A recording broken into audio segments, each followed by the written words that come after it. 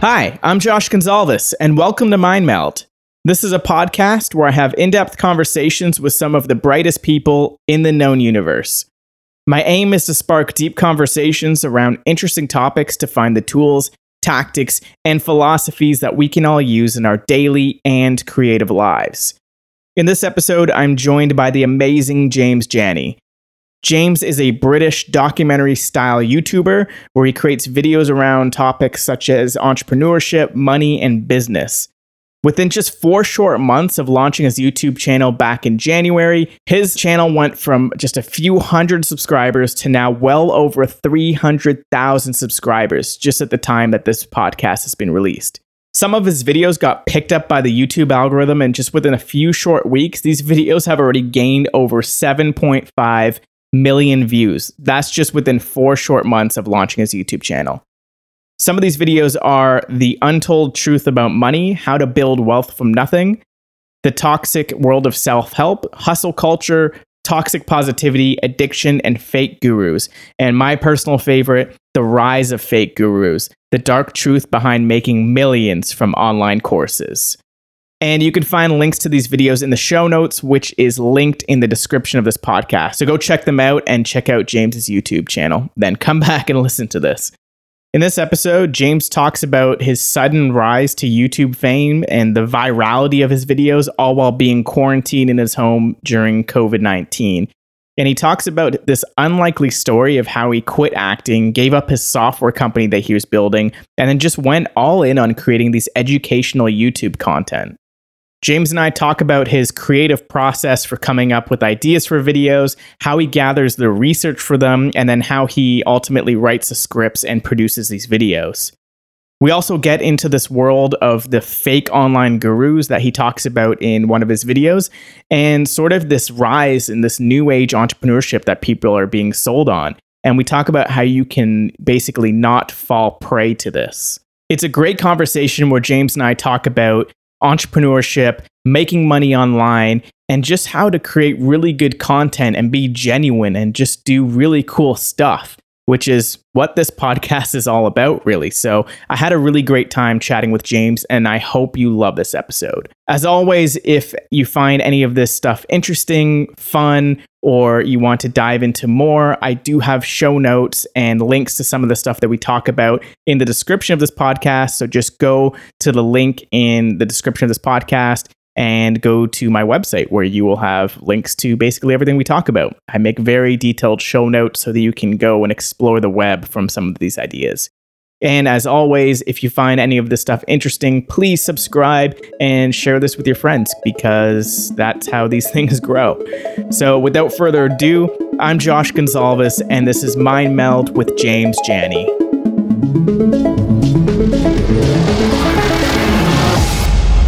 James, thanks so much for taking the time to come on Mind Meld. I know this has been a long time in the making.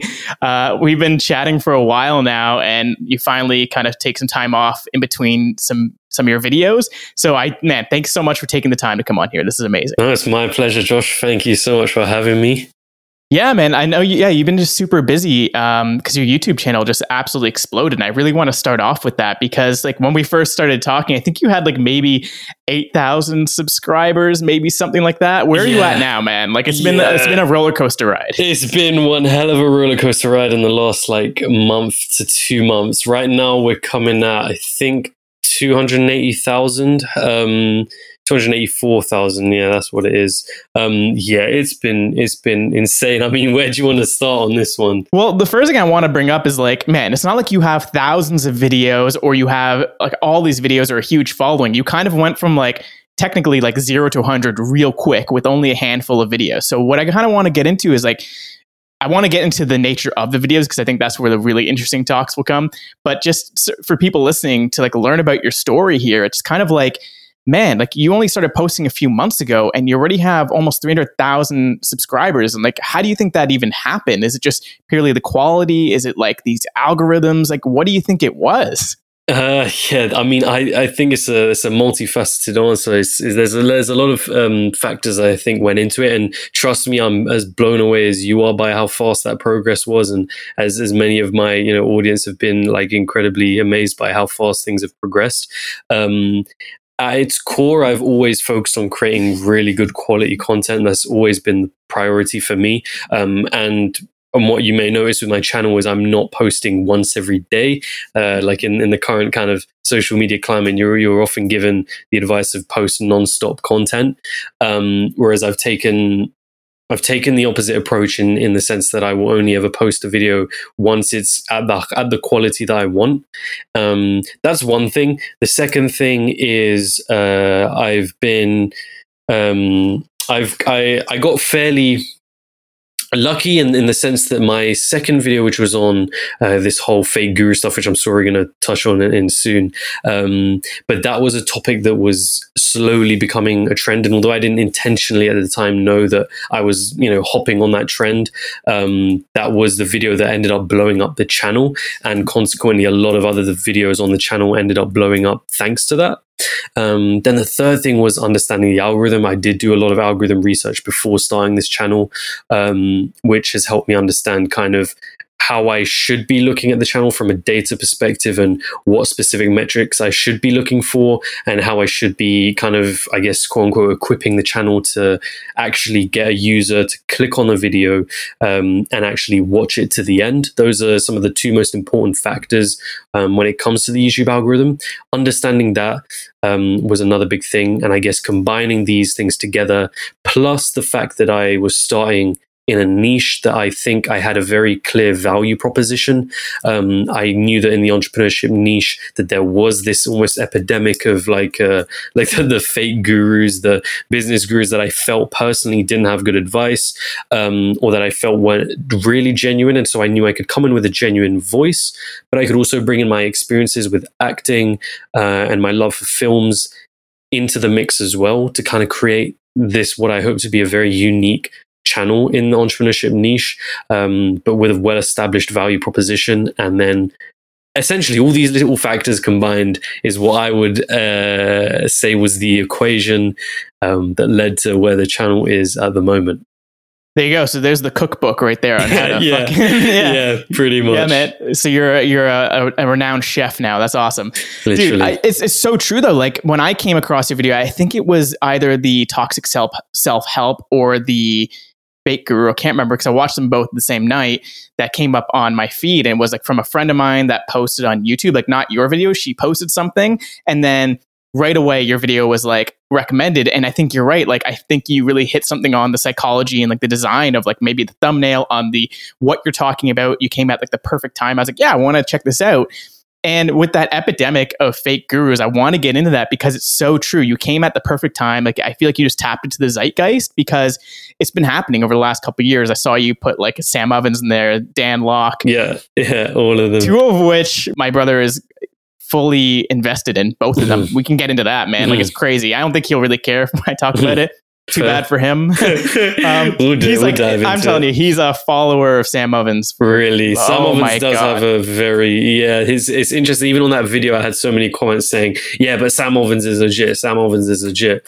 And he kind of is, but you're touching on something bigger than that. It's these people, like, he's just a really good example of like when you see these ads. And for a really good example is while I was watching the YouTube video, all the ads that I got were these fucking fake gurus as you're explaining it, right? You're like, here's exactly breaking down how they do it, and then you're watching in the video. So I think what you've done is like hopefully if the people who weren't aware of it, they've become aware of it, because I think what you really did was sort of wake people up to like, hey, this is actually bullshit. They don't know what they're talking about. They're selling you crap a lot of the time. And I think that's totally, I can definitely see why that was the video that blew up your channel, because it was just the perfect timing. And then the way that you do it, man, it's like, it is unique because you bring in like clips from actual films. The quality is amazing. It's documentary style. Like it's high quality. It's like something you could watch on Netflix, honestly. Thank you. And then like the tone of it is like subtly, like, I don't want to say conspiracy theory, but just like the tone, the music you use, and then your voice, like I think you can use that for some like really cool conspiracy shit, but like you're doing it for legit things. It's not like bullshit conspiracy. You're actually talking about real shit, which is awesome. So I think they all come together to make something really, really cool, and it's really unique. Thank you, man. Thank you. And yeah, I'm glad you kind of mentioned that the video was intended to be on a much more, a bit more on a broader theme when it comes to these business gurus, which I guess we can touch on now if let's do it. Okay, so the mentality behind that video, or why I started it initially, was because I had gone down that whole rabbit hole myself. I never had an interest in entrepreneurship up until about, let's say, about a year and a bit ago. I was very acting, very, the theater kid. That was how people knew me in school. They knew, even if you didn't speak to me, I was that guy doing drama. That was the rep I'd built for myself. Then around I had this trip to Portugal, where I had like 500, 600 in my bank account, 400 in cash. I came back from that holiday. I had nothing in my bank account, had nothing in cash, and a broken phone, which is a whole story in and of itself. But I came back with a desire, or like, I guess, a wish, which I hadn't experienced before, which was, I need to make money. And before this, it's like when you're an actor, you just assume you're going to be broke until you make it. And that's the mentality that I had. And suddenly I was thrown in this position of like, dude, I have nothing. I've lost like any kind of savings, any of that. It's gone. So I started then going online and looking into how to make money online, et cetera, et cetera. And then lo and behold, these ads started popping up of, Tai Lopez. His ads were kind of in the past. I knew about them, but Tai Lopez-esque people and ads of that nature. I started getting more invested into these business gurus. And I went down a whole rabbit hole of even, there was a course that I didn't buy. I pirated, admittedly, because I couldn't even afford it, where it was talking about starting up a digital marketing agency, is sometimes called social media marketing agency. SMMA is the kind of abbreviated form of it, which is the business model of pretty much being an agency that goes to a business and runs their social media marketing for them. Now, there's nothing wrong with that, and there's nothing wrong with selling a course about that. It's the way in which it's pitched, which is the big problem. And the way in which it was sold to me was like, dude, I saw this course, I saw the advertising. It's like, oh my God, I'm going to break. I'm never going to have to work a 9 to 5 again. I'm going to, it's these typical words of like financial freedom. I'm going to be working, from home. I'm going to be traveling around the world, etc. They really catch you with these dreams. And they sell it as a lifestyle product and not really as what the product is. Which allows them to really mock up to ridiculous prices that they do. It's like $997 or $1,997, some even more than that. And I started a digital marketing agency with a friend of mine. And we did this for a solid, I would say like 5-6 months that we were doing this for. At this time, I was starting to lose my passion for acting as well, and I was starting to become much more business and entrepreneurship focused. And we started with the mentality of making money, which is a bad place to come from, I think, if you're starting any venture, because you're focused on just making money. There's no talk of what value you're providing to the market. There's no talk of what problem you're trying to solve. It's just, dude, we're going to sign up 10 people for £1,000. We're going to get 6 figures. Yeah, man, we're going to make so much money from this. Needless to say, we didn't sign up any paying clients. We had meetings where we were very close to signing them up. We had one trial client that we were working for a month. They ignored us at the end of the month, even though I feel like we did a pretty decent job on their social media accounts. And then it kind of came to a day, like after all of this was going on, October time last year, where it was like, I remember we were sitting there and I kind of just turned to my friend and essentially I was just like, I don't think this is working. I think we need to call it quits. And we both agreed, yeah, this is it. This is where it kind of ends. So during this period where we were doing this agency and where I was getting into business, I read one particular book. Now I'm not sponsored by the author or anything. I've literally I've mentioned his book 3 times in my videos. I'm not paid a single penny by MJ DeMarco, who I'm talking about. I just genuinely believe that his books helped me so much in understanding what the core values are that comes with entrepreneurship. It was the Millionaire Fastlane was the one I read. He's only got two. The first one that I read was Millionaire Fastlane. Immediately after reading that, I read Unscripted. And I vividly remember I was on the train about to get headshots for acting because I was still on and off about whether I was doing this. And I didn't even want to get the book because I didn't like the title. I thought like it was a bit of a cheesy title, Millionaire Fastlane, but it was recommended to me some other times. So I was like, okay, I'll do it. First few pages of reading that book, it was a very quick realization that what I was reading was I wasn't going to see things the same way after I finished it. Absolutely. You've probably felt this feeling before, like with certain things. With that book in particular, The Millionaire Fastlane. Oh, have you read it? Yeah, absolutely. Wow, yeah. My brother recommended that to me, and I read it. I haven't read Unscripted yet, but yeah, The Millionaire Fastlane totally implanted some mental models in my brain that I still use to this day, for sure. Yeah, and it will become a theme now as I continue with this story. After reading that book, it made me so angry as well, because I was reading it and I was remembering all these gurus I had watched in these ads, all of these finance books. I was reading other finance books like the classic Rich Dad, Poor Dad, or Richest Man in Babylon, or just these Your Money, or like these books that were finance related. And I was reading this and I was so angry. I was like, why is it taken this long for someone to just put it this way? Why? And it was and to someone else who has studied economics or been in business and then had a proper business background, maybe the book will come up across as like pretty obvious stuff to talk about.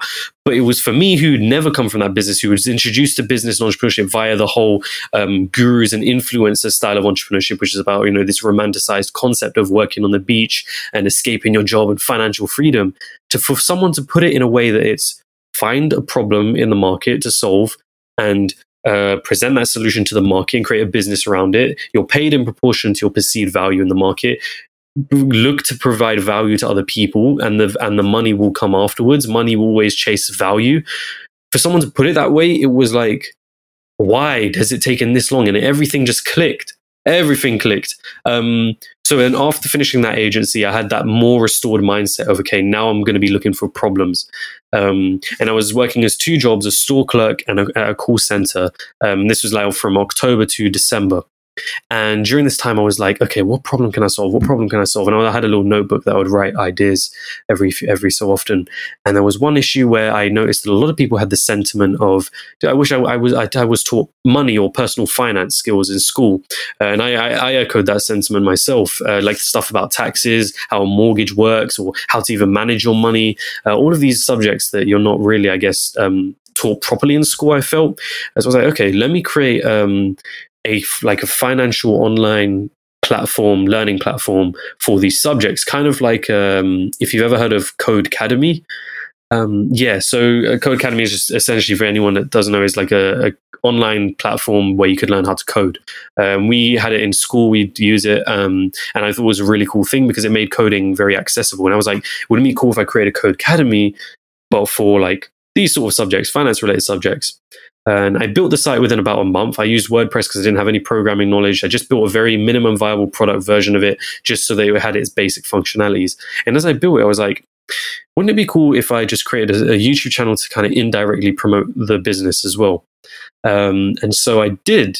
But in order to start that channel, this is around January time, in order to start that channel, I had to learn how to edit videos.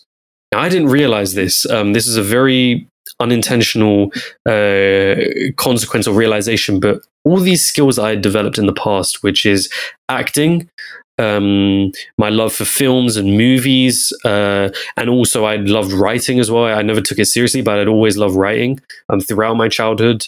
All these skills, the one thing that I just needed to learn, I guess, to kind of connect the dots was video editing. And as soon as I learned video editing and I posted my first video, which was on universities, because in my head I was like, okay, what can I actually make a video on? I know a bit about universities, so I'll do that. As soon as I posted that video, it was like, whoa. Like I just took something that was in my head and made it into an actual on-screen thing. And immediately the channel became its own thing, almost immediately. And it became a case of, okay, that was amazing. Now let me create another video. I need to talk about fake gurus. I need to talk about the whole rabbit hole that I just went through. And so I made that video. I didn't even script it. I had it bullet pointed just because I knew exactly what I wanted to talk about in that video. And I remember doing like all the research for it was just going through hours and hours of these webinars, finding particular clips so I can string it together in the video itself. And I made that video. And when it started, and by the way, like all of these videos, they would get maybe a couple hundred views, nothing crazy, never blew up. Same with the Fake Guru video.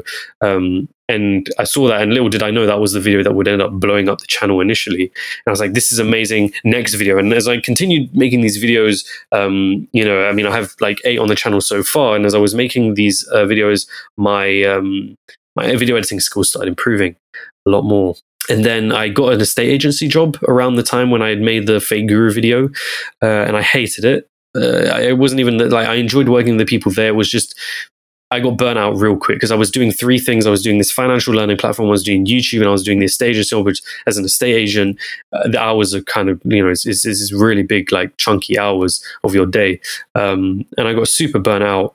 And then I eventually quit 2 weeks in, which made me feel pretty crappy because I'd spent a month just applying for estate agency jobs. 2 weeks in, I left. And then coronavirus hit. And then lockdown happened. And I was like, well, now I've got no other choice but to just go all in on these videos. And after lockdown, I did the data broker video. I did then the self-help video, which in my head, I was like, I really want to talk about the self-help industry, which I'm sure we'll maybe cover a bit more about later on. Then I made the money video because I was like, dude, I need to talk about everything that I learned from MJ's works and create that into a video because it was an actual equation to money and understanding wealth and understanding entrepreneurship. So I made that video, which is now my most popular video on the channel. After these 7 videos were made, there was a day that I woke up, and this was in the middle of producing the next video. And I looked at my phone, I went through my morning routine, and I looked at it, and normally I get about like 0 to 10 views per hour.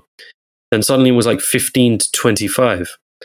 And I was like, whoa, okay, something has happened here. Like someone has posted it somewhere or something. So I went and checked where these views were coming from. And it was coming from the suggested views, which meant essentially when I was looking at my phone, I was like, dude, no way. The algorithm has actually picked up one of my videos. And it was the Fake Guru video that was getting this influx of viewers. And it progressed. Like it went, the next day it went from this like 25 views, it went to 50 viewers. The next day after that, it went to 100 viewers an hour. It went to 150. It went to 500, 1,000, 2,500. At the peak of all of this, when it was like at 4,000 to 7,000 an hour, I was getting about 10,000 subscribers a day, which is ridiculous. Like absolutely insane. And there was a period of 4 days that and every one of my friends knows about this because I told them what had happened, and it was a period of 4 days where my heart was non-stop beating. It was like the feeling I get when I'm about to go on stage to do a performance, and there's a mixture of dread, excitement, fear, all of it mixed in one. It was like that, but for 4 days straight, and I couldn't. Jeez. Yeah, no, it was bad. It wasn't even a good thing. It was I couldn't eat properly. I couldn't sleep properly. Why? What was going through your mind? What were you thinking? Because, yeah, literally, it was in these moments where I was realizing the kind of long-term dreams that I've had and what I want to do with my life, I guess. For example, one big thing for me is I'd love to be semi-retired by 30. It just means that I'm in a financial position where I don't have to ever work for money ever again. I can do whatever I want. I also would love to travel around the world. I'm very like family centric. I'd love to kind of be in a position where I can focus entirely on family, not have to worry about working. All of that whole goal and that whole vision, I realized genuinely that this is it. I think I've just found the path that's going to get me there. And that realization to me, and at this age of like 20, where I'm like only just starting things, having it happen that quickly was like all of these things just mixed into one. And you can imagine, like, my phone was blowing up, Instagram's blowing up, the YouTube channel was blowing up, all these comments are appearing. All of this stimulus is just so my brain was going crazy, and I had to remember that I had to take these jogs in like the local park just to like release energy because I could not like sit straight. I couldn't think like properly. It was just ridiculous. 4 days this happened. Eventually it kind of settled down and I became more focused because I still had a video that I was trying to make, right? So yeah, I settled down and I just got on to really then focusing on this next video and then making that. But that is essentially the journey. I know that was a really long winded way of getting around to answering your question. But it's great because I love how you went in depth there and really, got deep into it, because that's kind of where we can go in a million different directions from here, man. Because I think from the content creation perspective, yeah, I know exactly what you're saying, how it's crazy within those 4 days, but you didn't let it get to you. You weren't luckily it kind of I wouldn't say plateaued, but you're kind of either used to the upswing or you kind of used to that. Yeah. And luckily it's through notifications. You can turn off notifications.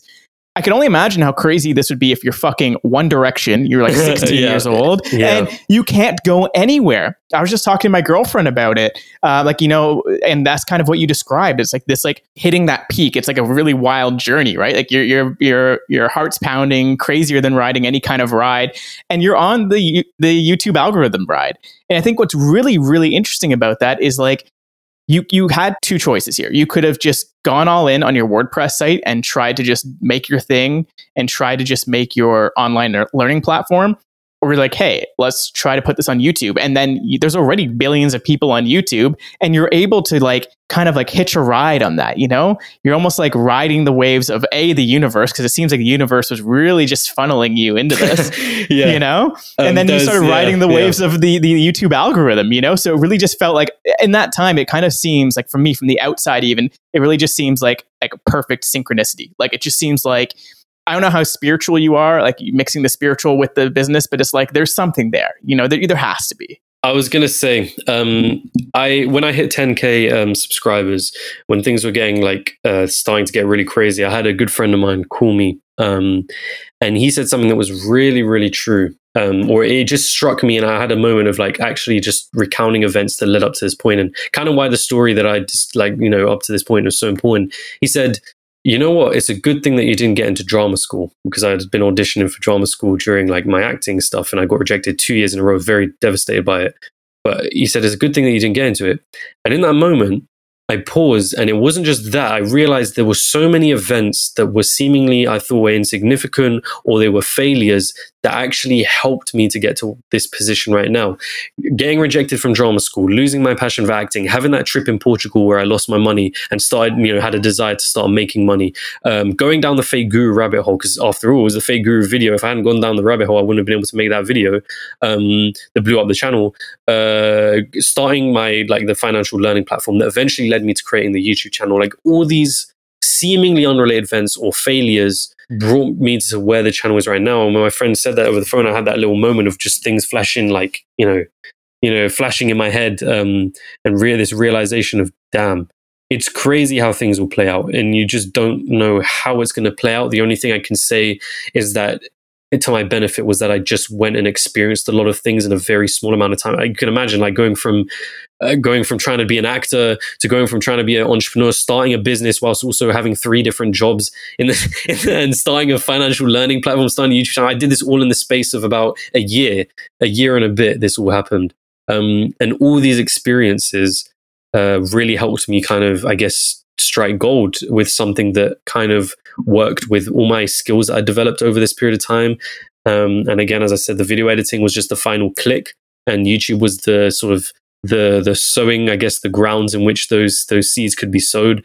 And it allowed me to create the channel and what I have right now, which is, without, no understatement, it literally changed my life. That is amazing. In what kind of sense? Financially, I don't know how open you are to speaking about it, but at that number of views, that number of subscribers, has YouTube, has the monetization actually worked out? So you don't have to worry about money now? Yeah. Partly this is the reason why my heart was going crazy, because I'm totally open to talk about numbers as well. I don't mind. I think the reason I like people like Graham Stephan on YouTube, for example, is he's very open with his numbers and figures. So yeah, part of the reason why my heart was going crazy as well is because I started getting the money coming in from monetization. And it was in my first month, more money than I'd ever made in my entire life. In 1 month, it was about 11K. And then the month after that, last month, it was 24K. And this month, I'm currently at almost 7K at the moment. That is insane, absolutely insane. I had never, this kind of money never ever earned in my life before, ever. So that I guess goes in ties with how I was, thinking about my goals of reaching that, semi-retired by 30. Not only that, but now potentially hitting that even way, earlier than that. Yeah, absolutely, man. Well, congrats. Like, that's huge. And I mean, it's really important not to rest on your laurels, which it seems like you're not. It's like, this is almost like your standard now. You have that amount of money coming in. It's not like, hey, I could just write off my channel now. I don't have to make anything. You're like, you're immediately, no. You're like, what can I do next? What's next? So 100%. Exactly, man. There's a lot more I have planned for the channel. Yeah, I mean, I guess what I want to do with the channel is, first of all, every piece of video, I'm never going to disregard what got me here in the first place, which is having very high quality content. That's always going to be the focus of my channel and my videos.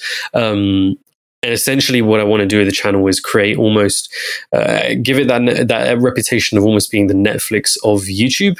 And having these documentary style videos that are very, very well, highly produced, extremely entertaining, but also very informative and very educational at the same time. Combining all of these things together, I want, and with that Netflix style of quality and just that storytelling that comes with it, that's what I want the main channel to be. And I have other ways of kind of then building out other sort of businesses that can run alongside the channel. One problem that I noticed, and again, emphasizing on the word problem, always being problem focused, is I noticed that when I was doing video editing, one big thing is that there are these like transition packs, sound effects, animation presets, and all of this stuff that you kind of buy from different companies as individual products.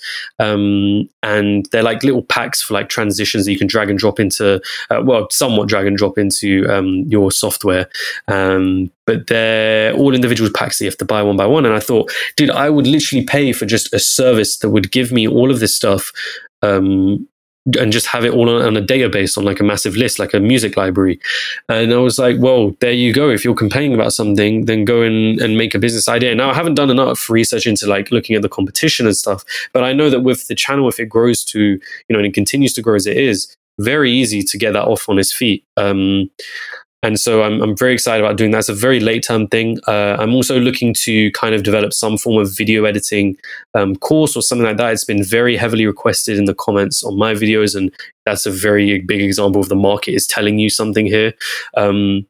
So I'm looking to work on that as well. In the short term, I'm building out my Patreon account. I'm doing a lot more behind the scenes work on there because I want the Patreon. Whilst ad revenue is amazing right now, but it's also that thing of like, you never know, like the next month you may earn much less. A video might get demonetized, so whatever it may be. Patreon is much more consistent. So I'm working a lot more on building it out in the short term.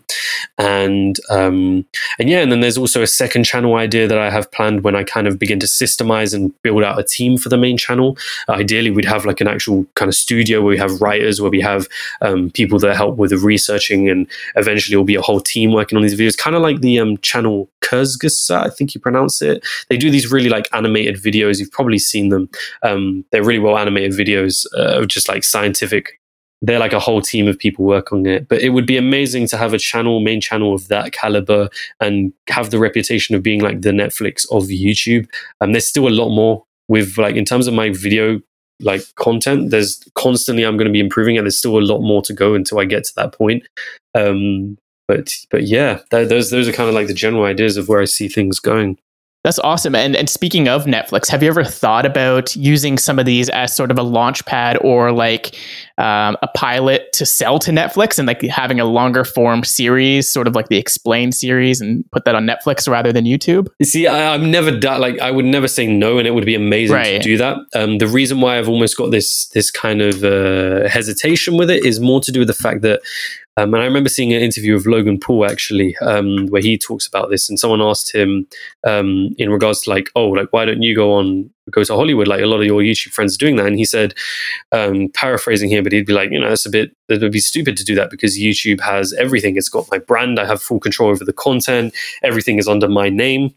I was like, yeah, like that makes complete sense. Yeah. And YouTube is really, it's the biggest competition to Netflix as well. Like YouTube is and I think Logan Paul even said it, I think he was like, YouTube is the next Hollywood. I mean, you're seeing big actors, big names come to YouTube now. And I still think YouTube is in its very early stages. I don't think we've seen even the half of how big this thing can get. Like if you go to any kid, like I genuinely believe that if you go to any kid now, they're not on Netflix, they're on YouTube.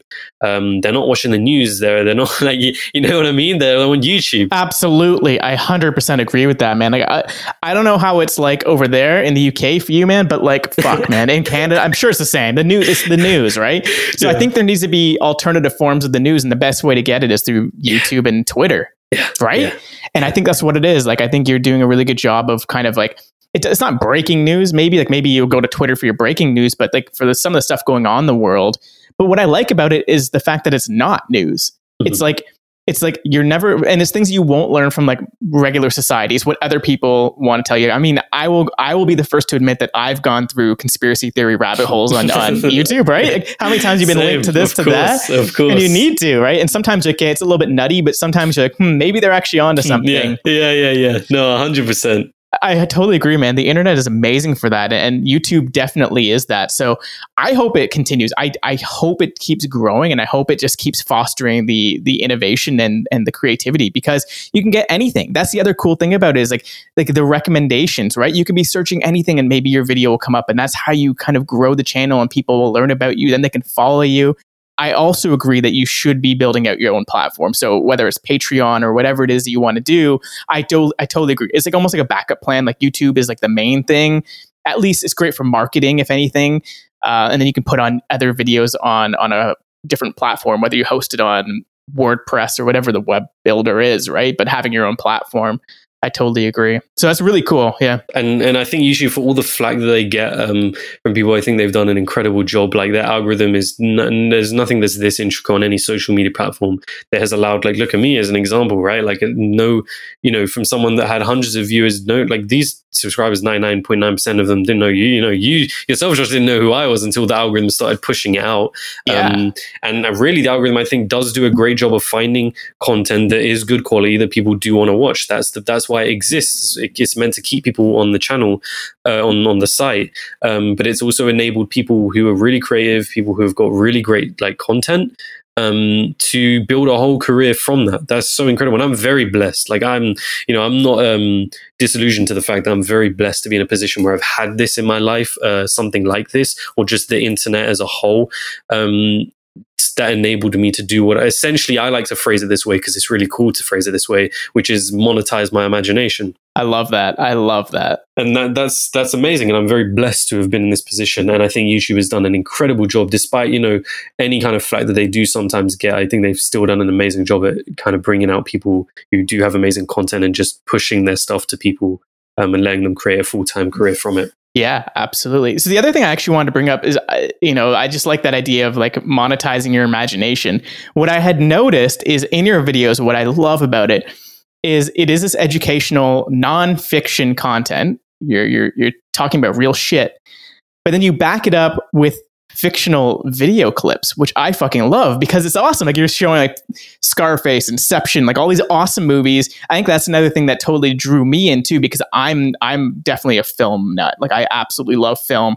I run a VR film company, and our idea is literally exactly what you're saying, man. Monetizing imagination. It's like, how do you now step inside some of these movies? So we can talk about that. I'd love to hear your ideas on some of this. But dude, I love how you added those film, and what was the idea for that? And also, I know with like audio specifically, you get demonetized and like there's copyright claims. Have you had copyright claims using like the video clips? No, not for video clips. They're a bit more, because of fair use laws. It's a bit more easier as long as you're not, as long as there's some kind of alteration of the actual context and making it into a different. It's not just a re-upload of a scene. You're good. Okay, so if that's totally legal, then adding to your idea of that sort of repository of transitions and audio packs, what about fair use clips from film? Like that's because the way that you're able to get this video together, the way that you had the cinema quality, was because you took clips from fucking cinema, dude. I'm not saying that you stole shit. No, You put it together. You literally put it together, but you're able to source this thing like, hey, I need like a heist scene. Go to like, you just search heist and then Inception pops up, you know, like I think that would be such an innovation in like YouTube and even like Netflix. Like think about all these documentaries that go on Netflix. They need to find this content. And if you can, you know, find stuff that's both nonfiction and fiction, I think that would totally blow up. Because again, as you're right, it's fair use. I realize if it's under 5 seconds too or something like that, you can call it fair use. Yeah, I don't even think it's time limited either. Okay. I don't know if there is time limit on it. It's a pretty interesting. Yeah, it's pretty. I've seen a couple of videos on it, but in terms of it, yeah. But I mean, on the case of like using movie clips, initially I used it as because I was handicapped with my actual video editing skills, in the sense that I wasn't as advanced. And I think if you like, for example, my recent video, the Tyler One video, became much less like, there were far less movie clips and it became very much more animated. And I steered much more towards the Netflix style of editing. And I think what's going to happen with my channel is I actually don't want to rely on movie clips in the future. Right. And I want it to have its own kind of style. And initially I used video editing. As I said, I used these movie clips because I wasn't as advanced with animation or any of that stuff. So I had to use it as almost a handicap, but it has its advantages in the sense that, you know, it's people can recognize it. So it builds this instant familiarity. It's like, oh, I recognize that scene, as opposed to like a random stock footage with, you know, someone that looks very like a basic scene. Totally. And there's also like action and excitement. Then the cinematography is already in place because it is a movie. So those things were definitely to my advantage. And thankfully, because of fair use laws, I'm able to use those clips. But as the videos do progress, they will turn much more into, you know, animation style, Netflix style stuff, where it's less movie clips, more real clips, more animation. But still, you know, always keeping up with the storytelling aspect of it, and always creating this. I think, I mean, since we're talking about like fiction and inside nonfiction, what I love to do is really create storytelling in my videos. Even in like the Untold Truth About Money video, where there's not really a story, like it's just talking about economics really, but I wanted to build a story from that, and the character in that story was the audience, and taking them down a particular journey and a particular narrative that I wanted to take them down. And that's what I try and do now with every single video, even if it doesn't seem like there could be a story made from it. Some are a little more obvious than others, but I will always use storytelling because I think at the end of the day, like everyone loves stories, right? It's hardwired into our human brains. Smart. I mean, it makes sense, and that's how you can follow it. Otherwise, it kind of, I mean, that's why I also do like stuff like this podcast, where it's almost the opposite of storytelling, although you can tell stories within it, but we can just go on crazy different branches, right? Which is what I love about speaking. But then I could have formed this where, like, you know, I interview, I talk to you, and then I chop it up and make a story. I could do that. And that's totally logical. And I love how you do it with video. And it makes sense that you would use like film clips. I don't think you should stop, to be honest, man, because like it gives it that extra bit of storytelling and a little bit of that edge, a little bit more of that, like, you know, like this is a story. And then, like you said, the instant familiarity of like seeing characters and actors that, you know, I don't think that it's totally bad to like use it at all. In fact, I think it's amazing. I think that's kind of like, you also have to look back and be like, okay, what is the uniqueness of these videos? And for me, it's like, I haven't really seen that. I haven't seen a lot of people use those clips in such a way that you did, in a really, really, like, not even just creative way, but like something that also makes logical sense. Like, you're looking, what you're talking about plays out on screen, but then it's something from, you know, again, imagination, from people who have created completely imaginary scenarios in their head, stuff that would not happen in reality. And that's, I love that. You almost need to take that, because, you know, I mean, they do say truth is stranger than fiction, but sometimes you need to take that fiction to make the truth a little bit more tangible, you know? Mm-hmm.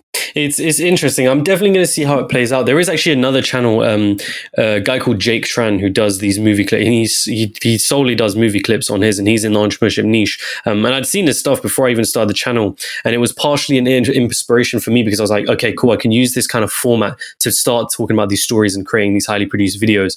But I guess it's the way I look at it in like a more like vision wise, I would love to have videos on the same type of editing as a guy called Lamino, for example. If you've ever heard of Lamino, he is like an incredible like YouTuber that does these really like genuinely very high like very well produced videos on YouTube. It just sucks because I don't know if he has a team or anything, so he takes a really long while to create videos. But to be on like that level, or just like the level of, like, for example, I mean, I know this is kind of not a great example, but like Tiger King on Netflix. Even though that's like, you know, people actually had, like, they had a crew that were filming stuff, but there's this cool stuff when the editing goes to like pictures and goes to news clippings. That style of editing is so fun. And Netflix does this a lot with their documentaries. That kind of thing is what I really want to develop, but we'll see. I mean, it's a slow transition that I'm experimenting with. But yeah, I know exactly what you mean. Because it does feel like, I'm losing that element of bringing in familiarity. It's just an ingredient, right? Like I think, again, I just read this. This is why this is going in my mind. I just read this article. I'll send it to you right after this, and I'll post in the links. It's called, I think it's called "The Cook and the Chef: What Makes Elon Musk Different." And I know that you want to make a video on Elon Musk. Have you read Wait But Why? Have you heard of Wait But Why? That sounds really familiar. So this guy, look it up. So Wait But Why, Tim Urban, he has this blog where he kind of does the same thing that you do with videos, but for blogs, where he only puts out maybe one blog a month or something like that. And they're the length of fucking books, man. These blog posts are basically like books. So it's like the equivalent of taking, like, you know, YouTube video, making it film. He does it for blogs. And he did a whole series on Elon Musk. And he talks about the beginning of him talking to Elon Musk. Then he talks about his companies with SpaceX and Tesla, and I think he created one with Neuralink. But then there's an extra. If you see it, you'll see all the blogs linked to it. And then the very last the very last blog post is literally called "The Cook and the Chef: What Makes Elon Musk Different," and he talks about how you can also be different. So I think, like, if you're planning on making this video, man, you have to have some kind of value proposition of, like, you like Elon Musk, here's how you can also be like him. And I think the blog post did a great job at doing that. But then to bring it all together, it's like this idea of the cook and the chef, where, like, I brought this up before, man. Like, right now you're sort of like the cook because you couldn't edit. So you're like, hey, I'm going to take, like, these awesomely produced videos and these video clips that are like high art. I'm going to put them all together. But then now you want to become the chef. You're like, fuck that. I want to film my own shit. I want to make it from the very beginning, like the actual imagination, not just take bits and pieces from everyone else and take these ingredients, then make your salad. You want to actually grow your own fucking tomatoes and lettuce and stuff, right? So I think that's also really cool. And that's definitely takes it to the next level, you know, when you become the chef rather than the cook. But yes, dude, if you're doing an Elon Musk video, dive into these. It is amazing. Those fucking blog posts are incredible. Thank you, man. I'm seeing it now. Yeah, I'm literally seeing it now. Yeah, no, this looks amazing. I'm going to definitely use this as a resource because I'm going to be doing a full Elon kind of documentary soon. I think it'll be in 2 videos time. It's been very highly requested on my channel and my pages. So yeah, thank you, man. Of course, man. He's like a living icon. It's dope. So actually, okay, this is a really good time for me to bring this up then. So I just saw on Instagram you posted, like, sort of your process of how you make the videos, and now you're in research stage for some of these videos.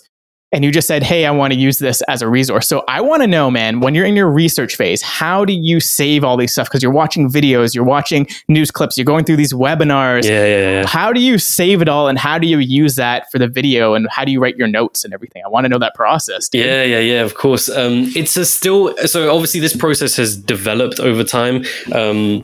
I mean, when I started, there was no research. It was just, let me talk about what I know. There was like very little bit, and I just bullet point it. Now, the way it works is when I start with research, I go through a kind of mind splatter phase. That's what I call it.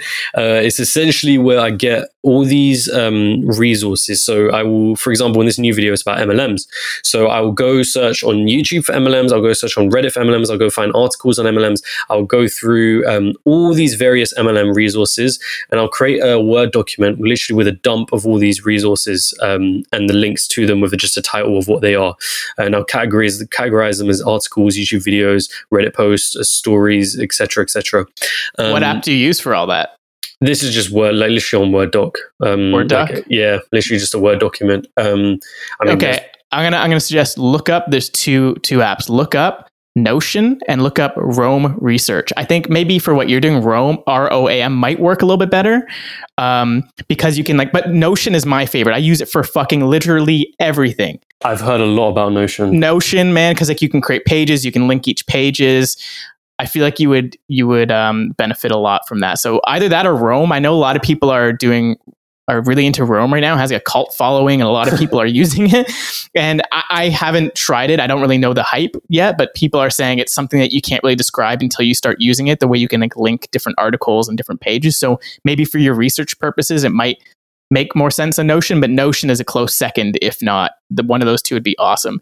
And I'm really interested in these like actual tools of like how you can actually put these things together and supercharge your work. It's like we can use these tools. As Steve Jobs said, the computers are like a bicycle for your mind. It's like, yeah, you can write down all this shit, but it would take so long. What if you had these supercharged tools? How much better could your work be? Obviously not to like put too much focus on the tools and on the process, but I'm really interested in that. So go on. You go through the mind splatter. You go through the mind splatter phase. And I always do this shit. I always be like, hey, have you tried this? Because maybe you haven't, and I want you to learn something out of this just as much as anyone listening. Oh yeah, no, I really thank you. I was really wanting to use Notion as well. So I guess it's just a kick in the arse to get actually done, because everyone's been talking about it. So yeah, thank you. But yeah, in the mind splatter phase, I have all these resources written down. Then I start writing questions that I'm interested in getting answered. So it would be something, for example, the MLM video. It's going to be, how did it all start? What's the history behind MLMs? Why do people get into them in the first place? Then I want to, I sort of go into question of what differentiates pyramid scheme, like a legal pyramid scheme, from an illegal pyramid scheme. Then I also even go into like cults, because I know about, MLMs have that cult like reputation around them. So I, write down the question of what makes a cult, what are the features of a cult. I get all these questions out, and then as I go through all these research sources and just start like pretty much diving right into it and immersing myself in all of this stuff, I will first pay attention to the questions that I've asked and look at stuff that answers those questions, but also start to point out different themes that start appearing and different extra stuff to look into that keeps on, like patterns is really what I'm looking for. And as I start to see these themes recurring, and as I start answering the questions, and sometimes I add on even more questions that a video might give me, what begins to form from it is a narrative. I've always found like there's a very clear sense of a narrative, or at least like I can form a narrative from all the themes that are appearing, from all the questions that I've answered, and I can go, okay, now we can move on to structuring this thing, and structuring the data and the research information I've gotten into a stage of like, okay, the video is going to start off like this, where we're going to explore these particular themes that I've found in the video, and also answering these questions. And the kind of narrative will be, okay, the audience is going to be my character in this. We're first going to take them through the pitch of an MLM. Then we're going to take them through what it's like working inside an MLM, and then the kind of unearthing it all and revealing what's going on, how much money people are really making, etc., etc., and it builds it to its own story. But yeah, that's kind of skipped ahead there into beyond the research phase, but that is pretty much where the research phase goes. Then the structuring it, then I've got this little structure to what I want to do. Then I go into writing. So it's literally, I'll spend maybe, depending on how long the video I can tell is going to be, how much research has gone into it. It can be like from 1 to 4, 5 days of just writing the script for it. And that's all about, really digging into the story that I'm telling, but also getting in some of the facts that I've gone in, making it educational, making it entertaining, getting a clear idea of what the themes are that the video explores, and having that in the script. Once the script is done, and I may go over like a few drafts of it, then it's time to film, which is pretty self-explanatory. I just get out the camera, although I really need a new backdrop for my videos, because right now I just do them in my bedroom. So I'm kind of working on... Yeah, I've noticed that. Have you seen anyone like comment on that? Yeah, there's been a few. I think, nothing crazy. They've just been like, hey, dude, you should look into investing in like a better backdrop or something like that. And I'm like, yeah, man, I know. Like, if it was up to me, the channel would blow up way too quick for me to keep up with this.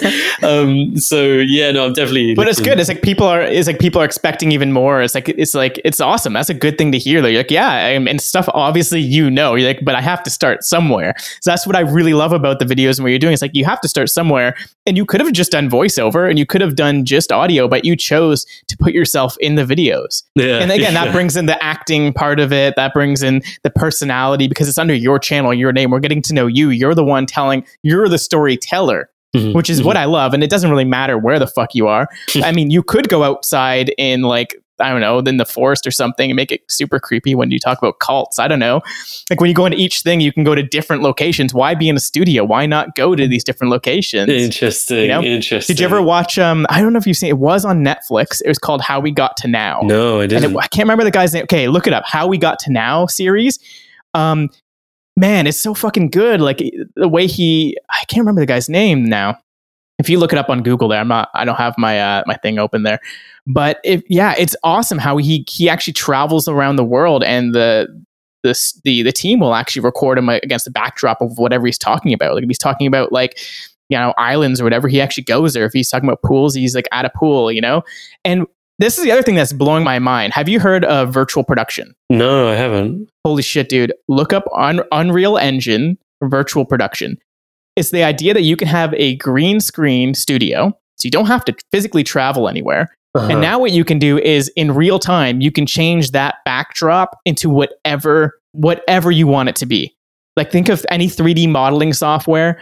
People can literally create in a video game engine, Unreal Engine, and they can literally create an entirely new scenario for you. Wow. And I'm really, really interested in that right now. That's kind of what I've been delving into during quarantine. So with this Unreal Engine, it's essentially using a video game engine to create these realistic 3D worlds.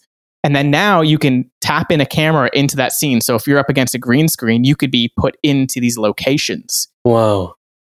I'm looking at this now, yeah. It's wild. It's wild. So like, it's almost like you don't even need to travel around now. It's like you just need the artist.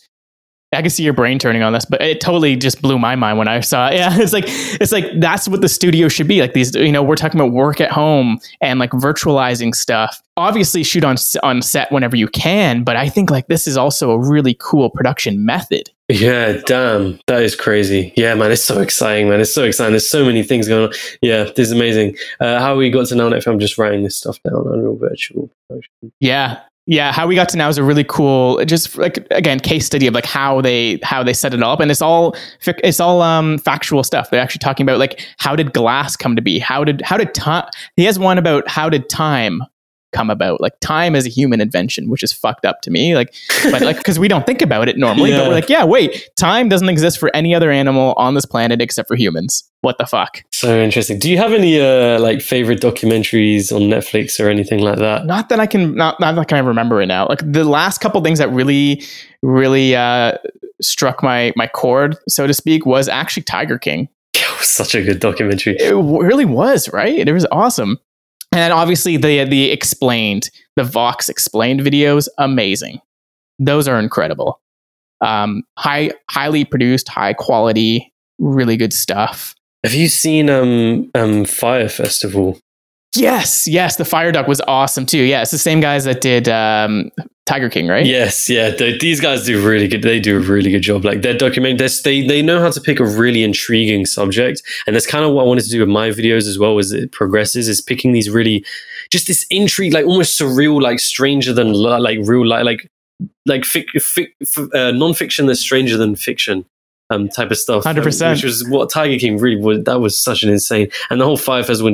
I've literally rewatched that documentary so many times because it's just like there's something so satisfying that you know you're about to watch like a whole roller coaster just about to explode. And there's just something about that documentary that just really builds that narrative. Again, it's narrative storytelling that just really captivates you. And it's America, man. All this shit. I think a lot of your videos, it's just America. It's everyone just deconstructing America while America falls apart. Oh my God. That is, yeah.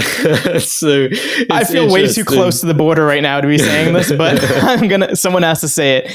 That place is a shit show. So like, I mean, that's another thing. On Netflix, there is a History 101. I haven't delved into it just yet. I've watched a couple episodes. History 101, and then there's another one like I think it's like the history of the United States.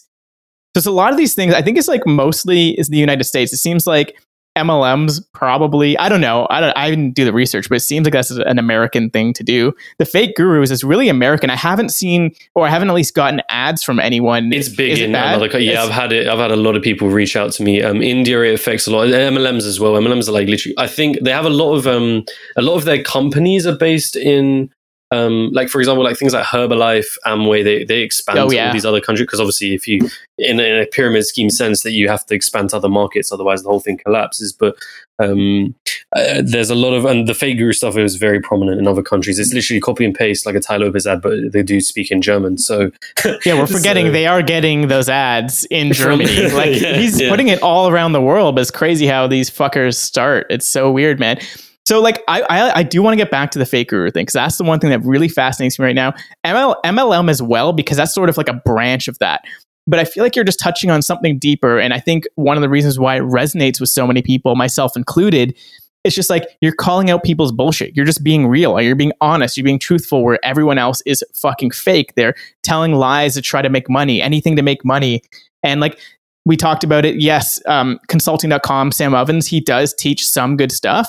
But even if you look at his Glassdoor reviews from like employees and stuff, they talk about greed. It's all about greed. Like they only care about money. Like they will do whatever it takes to extract people's credit card numbers over the phone. And then that's what they're teaching all of their students. And then it's a fucking wave. It's just like exponentially exploding of more people with the exact same mindset. That's just like so toxic. Yeah, what entrepreneurship is, and what, like, and I'm saying this as someone who came in during this, like, I don't know how to describe it, this new age entrepreneurship of like where it's kind of, we're in the influencer age of, it's been this romanticized concept now of it's about, you know, working on the beach, and it's about having that financial freedom and making money while you sleep, these buzzwords and buzz phrases, because that's how I was introduced to it.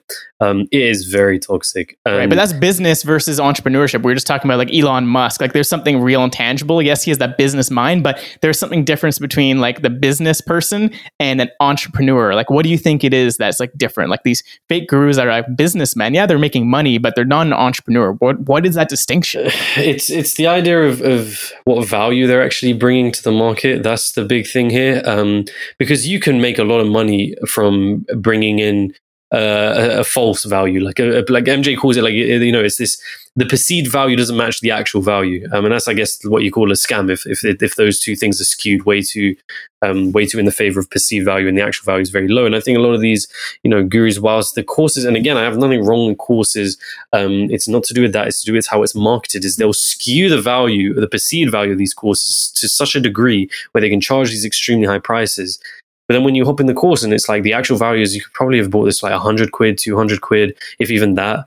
And like, and to call it a scam is too harsh of a criticism, because I guess it's not the best way of phrasing it. I know exactly what you mean. It's not exactly a scam, because they are giving you something. It'd be a scam if they just took your money and then just vanished, and then that URL fucking redirected or something. Yeah. But you're right. It's the perceived value. It's like, is it really worth $5,000 for this thing? Is it really? And I think the point, at least what MJ DeMarco's books kind of laid into me, was the idea that, you know, entrepreneurship is about solving an actual problem in the market, or just actually providing the actual value. Right, because those are two different distinctions, right? Because if you're YouTube, you're getting paid for your value. Maybe you are solving a problem. People maybe have the problem like, oh, should I pay for this like course? They watch your video like, fuck, no, I shouldn't. Yeah. So you are solving a problem for them, and maybe it's like education, but I think you're right. It's like that value. Like you have to give something almost as like 10 times more, or at least feel like you're giving something 10 times more than the actual money you're taking in, right? Yeah, something like that. And there's this other, I mean, this is a whole other subject you can talk about in terms of like marketing and the actual quality of a product. So, and MJ goes a lot into that. I mean, I feel like I'm saying MJ goes a lot into this all the time as well, but it's so true. It's like, you want to have a product that's good enough so that if you just like market it a bit, people they love the product so much that it's word of mouth that can literally like build up your business just like that. And there's this thing with these internet marketers. If they stop running their webinars, if they stop running their you know, their YouTube ads, dude, no one's going to be like going to their neighbors and saying, oh, like, I'm gonna, you know, you should check out Tyler's course. It was so amazing. Okay, or at least I really don't think people would. If, for example, Tai Lopez, or I mean, we don't even have to use Tai, just any of these business gurus, like the ones that are specifically making a lot of their money from, and you can even use the low-key guys that no one's really heard of. They're still doing this their ads are on Instagram everywhere. If they stopped advertising, no one's really going to be going to other people and being like, oh my God, look at their product. It's so good. they don't have that effect. They have to kind of reach out and grab people and pull them into that product. Yeah, dude, that's a really good distinction too, because like the first thing that comes to my mind that's on the opposite end of that spectrum is Tesla. They've never spent a dime on advertising. It's a great product. I mean, they're selling a car. I mean, it's more than a car, but I know exactly what you're saying. They have to convince you. If they have to convince you, you have to get on a phone call and you have to be on a phone call for an hour and they have to convince you, and then you're not very sure. That's probably like a red flag number one right there. Mm-hmm. Agreed. And I think even like in experience, like anyone that's kind of they've kind of giving you a word of mouth recommendation, you immediately trust it way more. Yeah, absolutely. I think we're just much more programmed now to just not really trust advertising. There's a really good video actually by Graham. I don't know if you do you watch Graham Stephan or heard of him?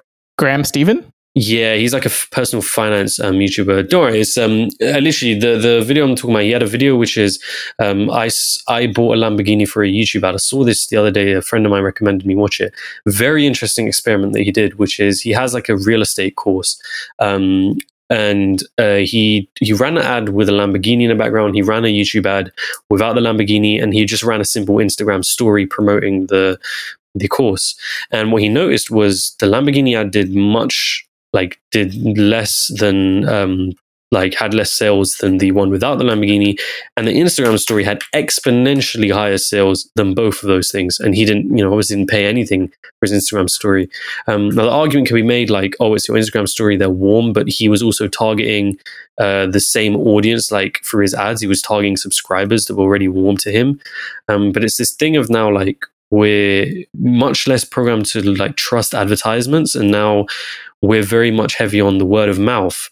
And if you can create a product or a service or something, even like with the videos, like I had so many people like sharing my videos on Instagram, sharing my videos on Facebook.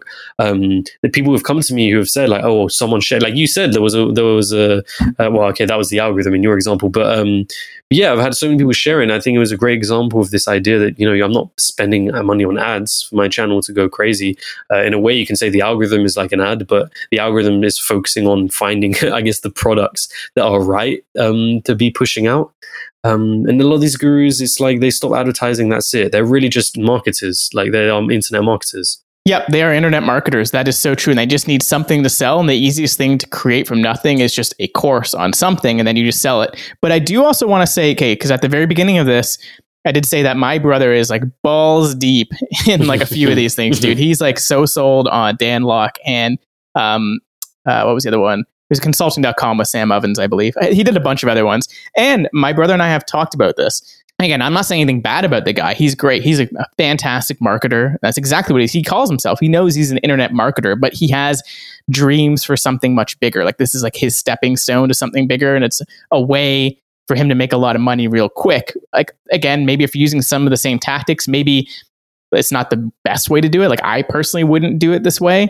And I'm sure you now knowing what you probably wouldn't do it. You wouldn't, No. Otherwise you're just a hypocrite. But I digress. The whole point is like my brother was quote unquote hooked and lured into the world of entrepreneurship from that Tai Lopez Here in My Garage ad on YouTube. And then from there, my brother learned about like ClickFunnels and like Russell Brunson. And then he went down this rabbit hole. So like, for all the bad rap that like some of this shady stuff gets, it does hook people into like a better mindset, because eventually if they're smart and they have a good community around them, they'll start to question whether some of these things that these gurus are talking about is legit, and then they'll go down their own rabbit hole and start learning about financing. Like my brother told me about MJ DeMarco with the Millionaire Fast Lane, and he reads all these incredible books, and like before he was doing all this, he was just selling drugs, man. Like that's, I mean, mind you, maybe he is now digitally, but whatever. You know, but yeah, that's exactly it. Like he, you need that Lamborghini to lure in a 19-year-old. Otherwise, if you're going to be like, hey, learn about finance and like giving people value, like you're 19, all you care about is yourself, and you want Lamborghinis and boobs. That's all you want, right? Yeah. So for all the bad rap, I love how you like the way that you framed it, because knowing what you know now, it's kind of like, there is sort of an evilness to it. Like they're building cults, like they're basically a cult leader and they're luring people in. But if you see it from the perspective, like they're like the starting point, they're the door that opens to like a better world.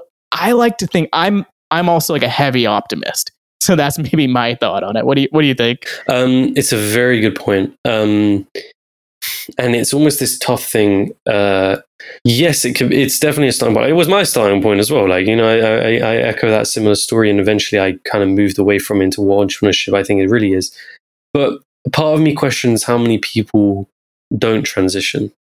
And like, we will never know. We'll never have an exact answer to that question. But a part of me does wonder how many people just now have become so focused on the new age entrepreneurship, which is thanks to these ads that have made them think it's about the Lamborghini, or think it's about getting the girls, or that it's about catching a new trend, or this particular business model, this just a fad, and you're just focusing on the money. And I'm interested in knowing the damage. And I'm optimistic as well. This is a pessimistic way of looking at it, and I don't like looking at it this way. But I'm also interested in knowing how many people that this has probably done a lot more harm in the long run and wasted a lot more years than they could have just picked up. Like, I think there is a way of ethically marketing this and creating something. Like, it's such a difficult topic. It's so difficult. Yeah, totally. Here's a really good example. Look this up on your end. I'll put it in the link. Look up Mindvalley. Mindvalley by this guy. Have you heard of it? I've heard of Mindvalley, yes. Vishen Lakhiani. Yes, yeah. Again, he does, after you get deeper into it, he definitely has that cult-like following. He runs these webinars, but he doesn't do it in a weird, slimy way.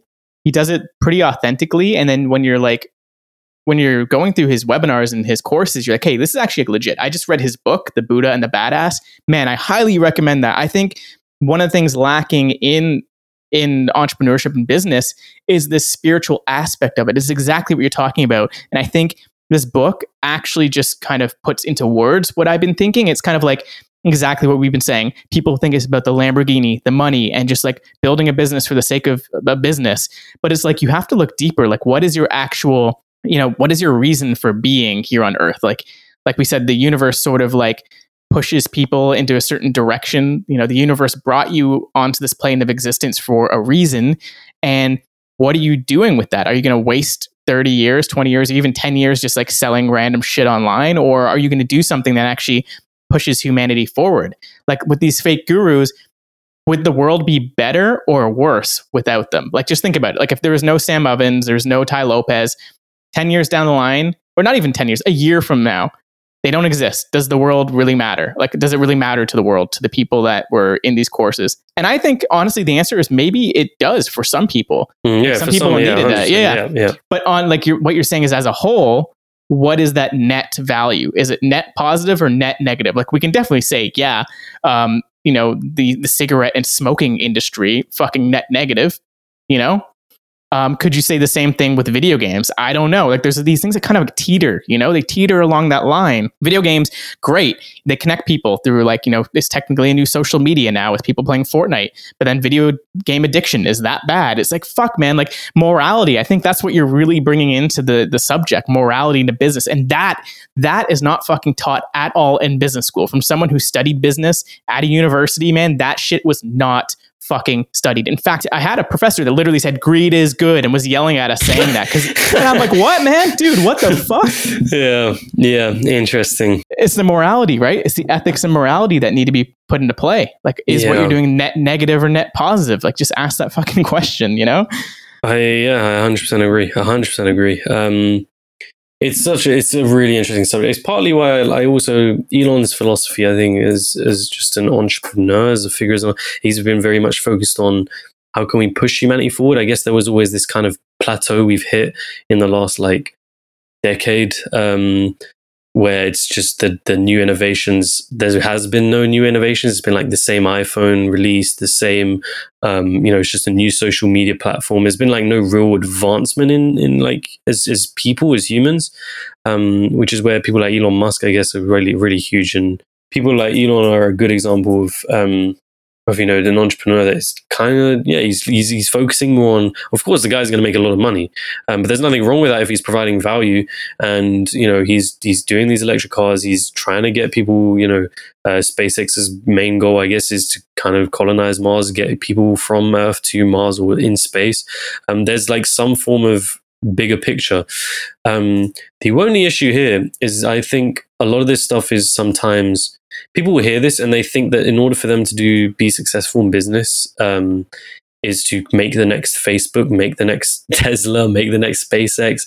And I think that's really, when you're starting out, that's not how you should be viewing it. It should always come from just how can I solve a problem? Any kind of problem. The problem could literally be just like skewing the value of a particular, if a business, for example, if a company has really terrible customer support, you can replicate the entire business, but just make the customer support so much more better and you've got a business. Yeah, absolutely. That's a really good way to think about it. And I think then you can move on from there once you start raising the capital from an original business and you start doing really well there, depending on what your goals are. Because either way, in most cases, people that do well in business, they've created somewhat of a business that has produced value to society. In most cases, like there are exceptions, of course. But I think in most businesses, they've produced some kind of value. And so even if your goal isn't to be the next Elon Musk or to create the next big innovating thing that moves humanity forward, like you can still perfectly achieve, like you can get that successful business without having to do the next big thing. So yeah, I guess I'm just saying this as a preface because seeing, like, when I initially started out, one big myth that I was obsessed with was the idea of like innovating. Or just creating something wholly new to the market that no one's ever seen before, which is really tough. There's a lot of people in the world, a lot of very smart people. Yeah, chances of you ever coming up with an original idea, like my finance platform thing, was plenty of competition. It's just the competition I saw were they didn't have really nice sites. They looked a bit too alienating. I mean, I still think that's a good business idea. If someone's like watching this and wants to steal it, you can feel free to. It's just I never, once the channel blew up, I felt much more at home to all my other skills, and there was the market feedback of the likes and the comments, etc. No, man, that's a really good way to think about it. Because again, I'll bring up that blog post of like the chef versus the cook. What these fake gurus are basically doing is they're creating a cookbook and telling people, read the cookbook and make the thing. Just do what I say. Don't think about it. Don't question it. Just do it. If anyone tells you to do something without questioning it, i.e. at school, wherever, you fucking run the other way, right? You're like, what the hell? If a lot of people don't, they just, oh, you're telling me what to do? Yes, I do. I will do it. Whereas when you become the chef, like you're saying, it doesn't mean that you have to create something wholly new. Like you have to look at like I kind of want to say it like the ingredients. What are the ingredients of your business? If you're running a technology business, there are certain ingredients that you're going to use there. Whereas if you're doing a real estate business, it might be different ingredients, right? But what you can do, like you said, to create a whole new business, you can take the raw ingredients of whatever business it is and then tack on really, really good customer service. That's innovating in its own way. It doesn't have to be completely new, right? You can take bits and pieces of each little business, put it together, and it's something brand new. And now you also have to look at what are the new ingredients that are coming out into the world. Well, if you're running a technology platform, I'm sorry, James, but fucking WordPress is a piece of shit. And you probably know that by using it. Yeah. So then someone came up with a business. And that one is called Webflow. That's what I use for everything. And this is not sponsored. I wish I could put a sponsored plug. This would have been the best sponsored plug. Webflow, please pay me for this. This would have been amazing. Webflow. Okay, I'm seeing this. I think I've heard of Webflow. Is it a similar deal to WordPress, or how does this work? It's amazing. I fucking love it so much. And it's my platform of choice for anything web related. So I do a lot of dabbling with like web platforms and stuff sort of on the side. So anytime I have an idea, I can just go into Webflow and start building it out visually. And like whatever I have in my imagination, I can kind of just build it out. The next revolution is going to be in something called no code. And man, I would love for you to do a video on no code. That would be so cool to really explain no code, dude. It's like this, man, it's this whole if you want to catch a wave, fucking no code right now, dude. Webflow is paving the way. Zapier, Zapier, Integromat, this company called Bubble. There's all these software companies that are sort of building what they call the scaffolding or the pipeline for building technology startups. And bringing this into the Millionaire Fast Lane, since you've read it, I know that you know it deeply. It's like what MJ is talking about is building out these platforms and building out, technology companies that you can scale really quickly. I mean, you can do the same thing with YouTube, but it's like the idea of the fast lane. And now I think what will happen is there's going to be a whole new wave of people creating new types of platforms using these services. So it's like taking the raw ingredients. For me, it could be in, Webflow for the front end, Zapier to connect it all, and then this thing called Airtable for the back end, which is kind of just like Excel spreadsheets. It's like kind of a database. And you take these raw ingredients, and then being the chef, like, hey, I want to create this awesome thing, and I'm going to pull this out of my asshole right now. It's a marketplace to find YouTubers who, I don't know, YouTubers who will help you make your video. They'll help you script write. I don't care. Yeah. You could recreate OnlyFans and people can pay you to see your nipples. I don't care. I literally don't care what it is. But now there's these tools that you can do it so easily. You don't need to know how to code. You don't have to kill yourself to learn how to code, because a lot of people, they just are not coders, and you could spend 5 years learning it and then build your thing. Or you can like start off and just kind of use web skills, kind of like using Facebook or using these apps, create your thing that you want. And once it starts scaling, boom, then hire developers to make it legit for you. I think it's such a cool movement, man. I highly, highly recommend. I'm looking at it now, actually. It's just, that's insane. I guess the idea is, so it's just stop, like, you don't have to code anymore. Yes, that is insane. Yeah, it's like, whatever idea you have, you kind of just like bring it into existence without having to write the underlying tech, because a lot of that stuff's already made. It's like nowadays, like, yeah, you could build a car from scratch, or you can take like the body of a car, get really awesome wheels, get awesome tires, get an awesome hubcap, put those things together. It's like, I understand where, for me too, is kind of like at some point you're going to want to go deeper. So I think it's a good starting point to start off a business. Like think of Apple. People don't realize this, but Apple, for the longest time, when you were using their iPhone, it wasn't an Apple screen. You're actually using a fucking Samsung screen. And then most of the internal parts came from Intel. It came from Samsung. So the same shit that's in your Samsung phone, they put into iPhones. It wasn't until, or it actually isn't going to be until this year, that Apple started actually putting in their own chips. Apple's now creating their own underlying technology. And how long has it been? They're over $1 trillion company now, but up until now, they've been using other people's stuff to put it together. Like, why not? That makes so much sense to me. That's a better like unifying kind of dream of business, is it not? Like, hey, you offer something, you also offer something that can connect. I can connect the two, and now I have something new. Like, that makes so much sense to me. Yeah. No, it's interesting. We're in interesting times, man. We're in very interesting times, I think. It's just so interesting to see how things have, and it's good as well that like there's these developments, because as I said, that it felt like there was a plateau where things just weren't advancing, and it's great to now see like the development of things like this. Yeah, I think there's just so many things. It just makes me so interested to see what things are gonna like. Even if you look back, right? Like let's say 15 years ago, for example. I don't think like YouTube, I don't think was around. It was 2005. Like YouTube wasn't really what it is now. There was no Instagram, like social media platforms, like things that really shape the kind of culture that we have right now, and just internet culture in general, or just so many things that we use in our day-to-day lives. They weren't really around like just 15 years ago. And it's now, imagine in the next 15 years where that can go, and the next 15 years after that. And it's just really interesting to kind of, it's very exciting, I think is the right word for it. Very exciting. It's a very exciting world, man. And I'm very excited for the future. Another book that I can highly recommend based on that, if you're interested, is called The Future is Faster Than You Think. And I've heard of this. Yeah. Oh my God, dude. It's based off a trilogy. So if you're kind of interested in sort of the technology side of like business, Bold was the first one I read, BOLD. And that was from the same authors, from Stephen Kotler and Peter Diamandis. But this new book is about these exponential technologies that we're talking about. And then what happens when they start converging? Like what happens when like virtual reality starts converging with AI and all these other things? It's like, that's when shit happens, man. Like we start going into the science fiction future, the future that we all want, minus all of like, obviously the dystopian side. Like we know as humans what we want. Like we don't want it to be dystopian, and we want all the future technology, and we want life to be better. We want to be able to travel to Mars.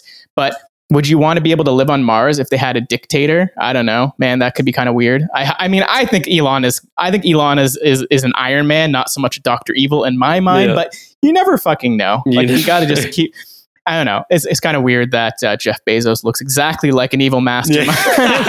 It's so true. It's so true, man. It is so true. And I don't know. I'm not gonna that's a whole other thing right there, man. But I think like even with Elon Musk, like the one thing that I think had so much impact on his life, from what I know, is he read a lot of science fiction as a kid. And I think like you need to have the reality aspect of it, like the business side, but then also there's like who shapes those minds of the people that end up creating stuff? Who shapes the Elon Musk? And I got to tell you, from what I know, it's science fiction writers and filmmakers, right? It's, the people who watched 2001: A Space Odyssey, they're now working at SpaceX actually making that happen. So you almost need that imagination, you're like, what could be possible? Okay, now let's go beyond that. I don't give a shit what technology we actually have here. What is possible?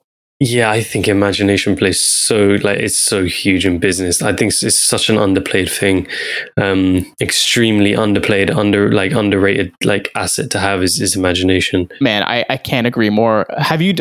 You came obviously from like this imagination from like acting and stuff. So for you, what was it that like really fostered it? Was it just being immersed in acting and really stretching out your imagination? Or do you think there's stuff you can I don't think you can read this kind of stuff, like maybe to like unlock the door, but I think it's like an active process, kind of like working out, Yeah, agreed. It's tough with me because I've always been I'd been doing acting classes when I was like a young kid. Like my mom would take me to like Saturday classes to kind of give me something to do when I was younger. And I'd always been writing as well, like always. I remember vividly, it's very funny that I remember this, but my mom would get me like notepads, just blank notepads before I even knew how to write. And I would just scribble on them, and I wouldn't even know what I was writing. I would just imagine the story that I was writing, as weird as it sounds, and just be these massive notebooks with just scribbles on them. But I would have imagined the story as I was scribbling on there. Then later on, I did that when we got a computer, the first ever computer for the house. Like I would do the same thing on Word and just write complete gibberish words and imagine a story. And then I actually learned how to actually, write coherent sentences. So I've always been writing, always been interested. I've been heavily into fiction until I started getting into self-help. That was when I started reading a lot more nonfiction as well. Me too, man. That's definitely a really big parallel. It's like I wasn't really interested at all in reading or anything unless it was like a comic book maybe, until, self-help and there's like these real ideas. But I totally know what you mean. It's like, how do you merge the two? And I think you've been doing a great job of that. And how can you take these stories now that you're talking about, like cults and MLM and these fake gurus, and then how can you write like a fictional story about it? It's like you're basing it off reality, but I think that's where a lot of really good stories are actually made of. So I want to tie all this in together. And this is what I personally think, man. You're going to look back on your YouTube career and what you're creating now as another stepping stone, I think, into like a whole other thing. And it's all just part of the process. And I know that, it's like this is not the end. It's like sort of another node in the network of things you'll start connecting, which is fucking cool. Yeah. I'm very interested to see where it goes, considering this is like literally we're only months into it. You never know what's going to happen. I think YouTube is just going to be my home for a while, but who knows? It's definitely going to be an interesting few years. Yeah. That's awesome. I'm so glad that you found your platform, and I'm so glad that you're creating these videos because I can't wait anytime you post them. And if anytime you need another brain to kind of bounce ideas off of, I'm always around. We're just a Zoom call away. But dude, I want to just kind of end this with a question that I love to start ending these podcasts with, which is, what is something that you're extremely excited about coming up in the future, whether it's videos that you're producing, an idea that can spark into a new video, whatever it is. It could be something totally unrelated to YouTube channel. What's something that really excites you in the near future?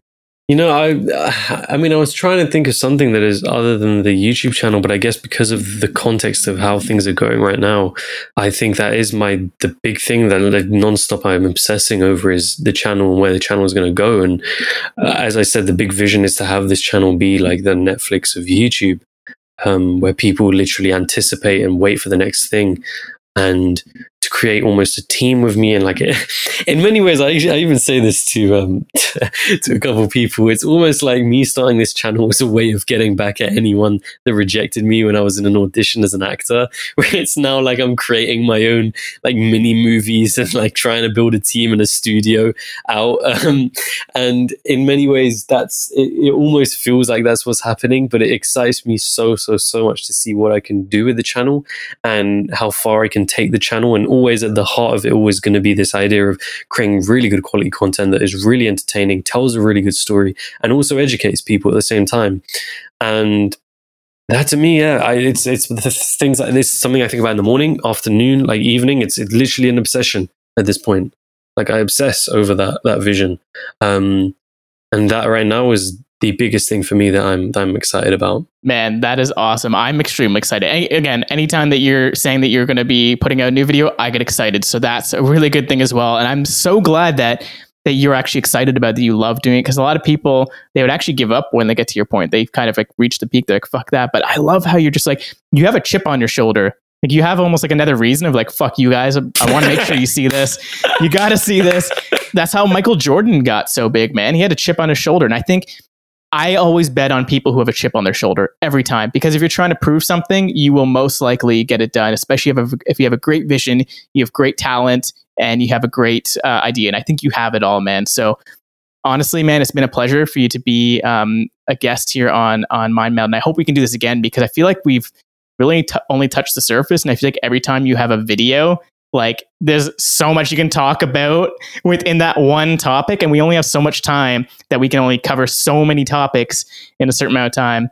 So just before you head out, where can people find you online? Where can they find your YouTube videos? Yeah. So, I mean, obviously, and thank you as well for inviting me, Josh. I really appreciate it. I think this is pretty much the first podcast I've ever done, I think. Yeah. So this is officially the first one I've ever done. And if you guys want to find me, you can search James Jani on YouTube. Should be the first thing that comes up. And then if you want to follow me on Instagram, it's james.v.j. Let me just double check this. Let's see, james.v. Yeah, james.v.j on Instagram, and on Twitter it's at jamesvjani, JAN for November I. And that's my plug. That's awesome, man. Well, thanks so much for taking the time, and let's do this again. Would love to, Josh. Would love to. Awesome. Thanks, man. Take care, man.